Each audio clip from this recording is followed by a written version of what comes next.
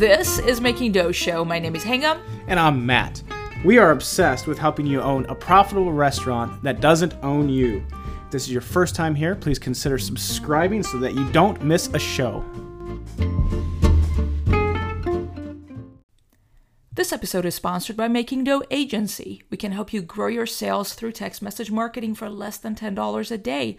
Papa John's, Domino's, Pizza Hut, Little Caesars, Burger King, Cold Stone Macaroni Grill, Subway, and Taco Bell, they all use text message marketing in 2019. So if you've ever thought about maybe trying text message marketing, but you never got around to trying it, we can help. If you have any questions or would like to try it for free, go to our website, makingdoughshow.com, scroll all the way down and fill out the form, and we will get in touch with you within 24 hours to help you make some dough.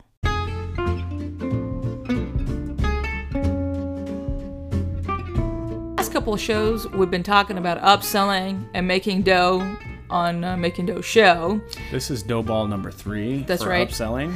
That's right. And so a couple weeks ago, we talked about the math behind upselling. Then we talked about 5 reasons why your people may not be upselling consistently. We're going to have the show's links down below so you can tune into those. And today, we're going to talk about the easiest upsell that will require minimal training, minimal script, and 8 out of 10 customers say yes to, which is fantastic, especially for new people you hire who are afraid of rejection and all kinds of stuff that we talked about last week. So Matthew, what is the easiest upsell? I have been upsold on this many times myself. So the easiest upsell is the second beer or the second drink, assuming it's not like a fountain drink that you refill already. Yeah, we're talking about beer or wine. So let's say it's the second beer. So upselling the first beer, you know, we've got to describe it, we've got to talk about it, we got to know what it goes with the food, maybe the samples.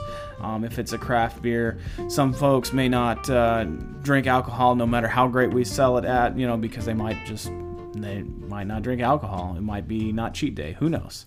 So pretty much, you know, what we're talking about is in order for us to train our people to upsell the first drink, we do a lot of sampling for one, and we have to require our people to know what, you know, describing the beer. It is hoppy, it is this or that. We sell a lot more beer than wine. You got to know about it. At our pizzeria, obviously. But so it is much harder for our people to upsell the first drink. That's what we're talking about. What does it pair well with? You know, some restaurants, this wine goes with that wine, and they...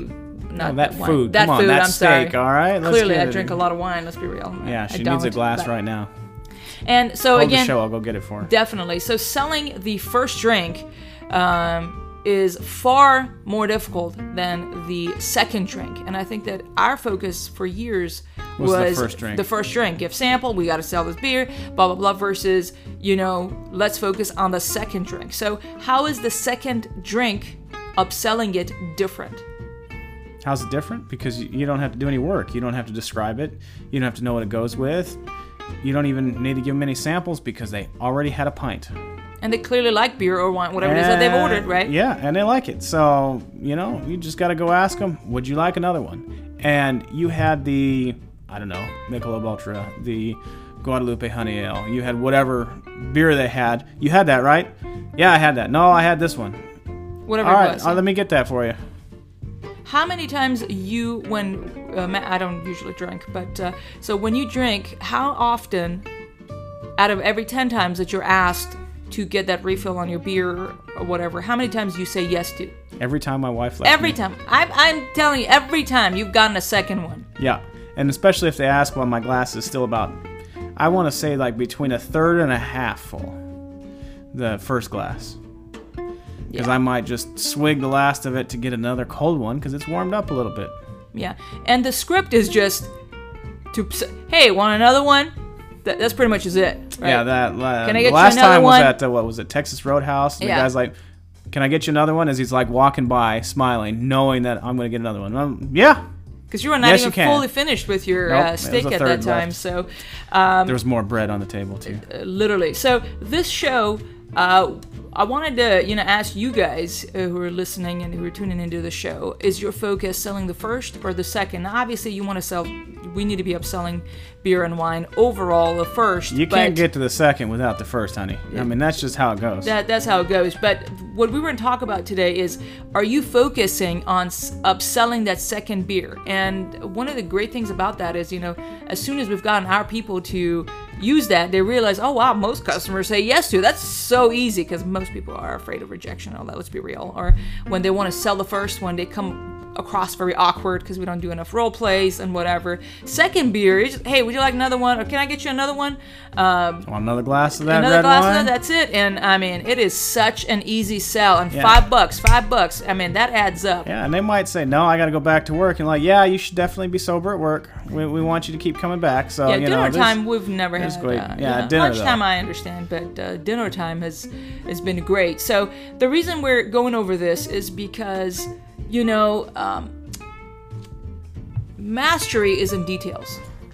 And this may seem like, oh, it's a trivial thing. What's a whole show about? What's the easiest upsell? But right there, focusing on that, we have been able to increase our beer sales tremendously by just pushing our manager to get our people to sell that second beer, because it is so easy. We're not a bar. We don't sell a lot of alcohol. We don't sell a lot of alcohol. It's not a big percent. Yeah. But we've been able to increase it. Definitely, and that goes back to, again, increasing your average ticket, and that's what with the upselling. But beer and wine adds up. If it's a couple, that's like $10 extra. Obviously, the server wins, the customer wins. Is that correct, Matthew? Oh, the customer wins, and then the company also wins because you're turning inventory. So you want to keep that beer fresh. You can put another craft beer on sooner. It does overall, not add any burden to the kitchen, because it's not like preparing a dessert it's or up there in something the like front that. for the bartender to take care of. And usually the margins are decent as well. Is that correct, Matthew? Oh, yes. So definitely. So what's our dough making plan, Matthew? Ask the servers to tell you the difference between that first and that second drink, so that they can come to the conclusion themselves on how easy it is to upsell. So then you've got to put numbers to this, and you've got to publish it. So, put up the last 2 weeks worth, how many pints of beer were sold. It doesn't even matter what it is, just how many were sold, maybe how many glasses of wine, maybe if you have a fancy margarita or a lemonade that has to be refilled. Just put those numbers up. Put them up on a whiteboard, put them up somewhere visible to only your servers, not the customers, and then start tracking it. So you've got to do the math. 50 beers at $5 a pint weekly is $250 a week times 52, $13,000 a year.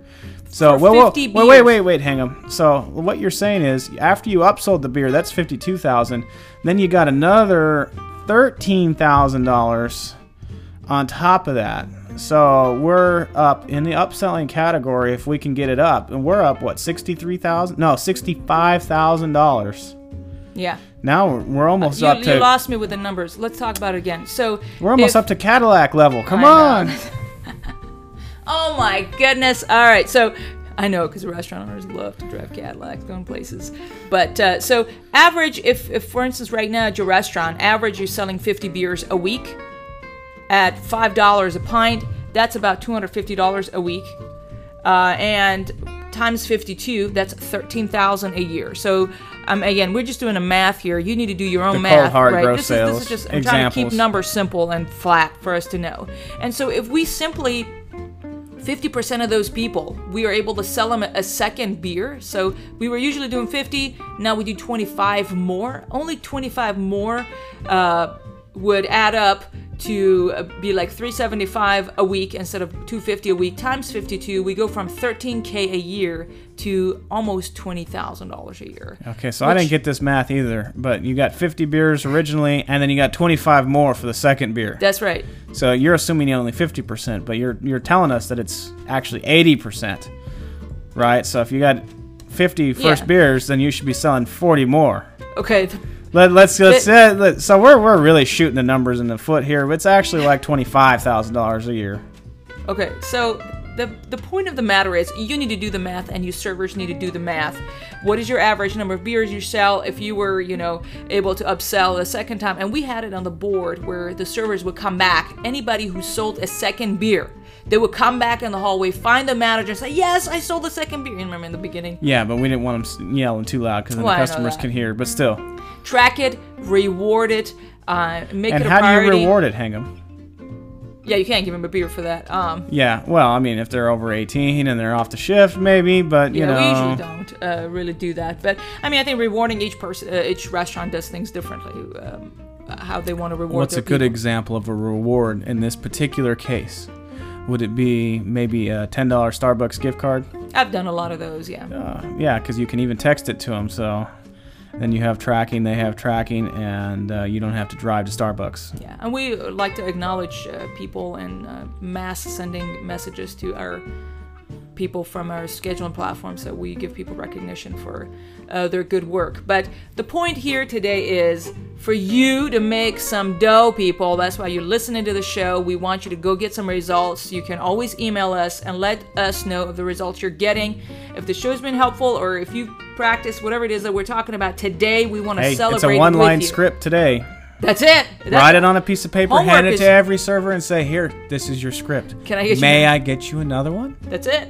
That's it. So be sure to subscribe to the show. Next week, we're going to talk about some of the biggest mistakes our server make when it comes to upselling, to figure out if your servers are making these mistakes, hindering Are we us. going to talk about when we did that extra cheese one? Oh my. Okay, we'll Oh, hang on, forgot about that one. we'll talk next show. Sometimes you have to prepare scripts for handling the customer concerns that come back later. There is that. Whoops. There is that. All right. Well, thank you for tuning in. Subscribe to the show. Email us at makingdoughshow@gmail.com if there's any way we can help you with anything. And with that, let's get back to work and make some dough.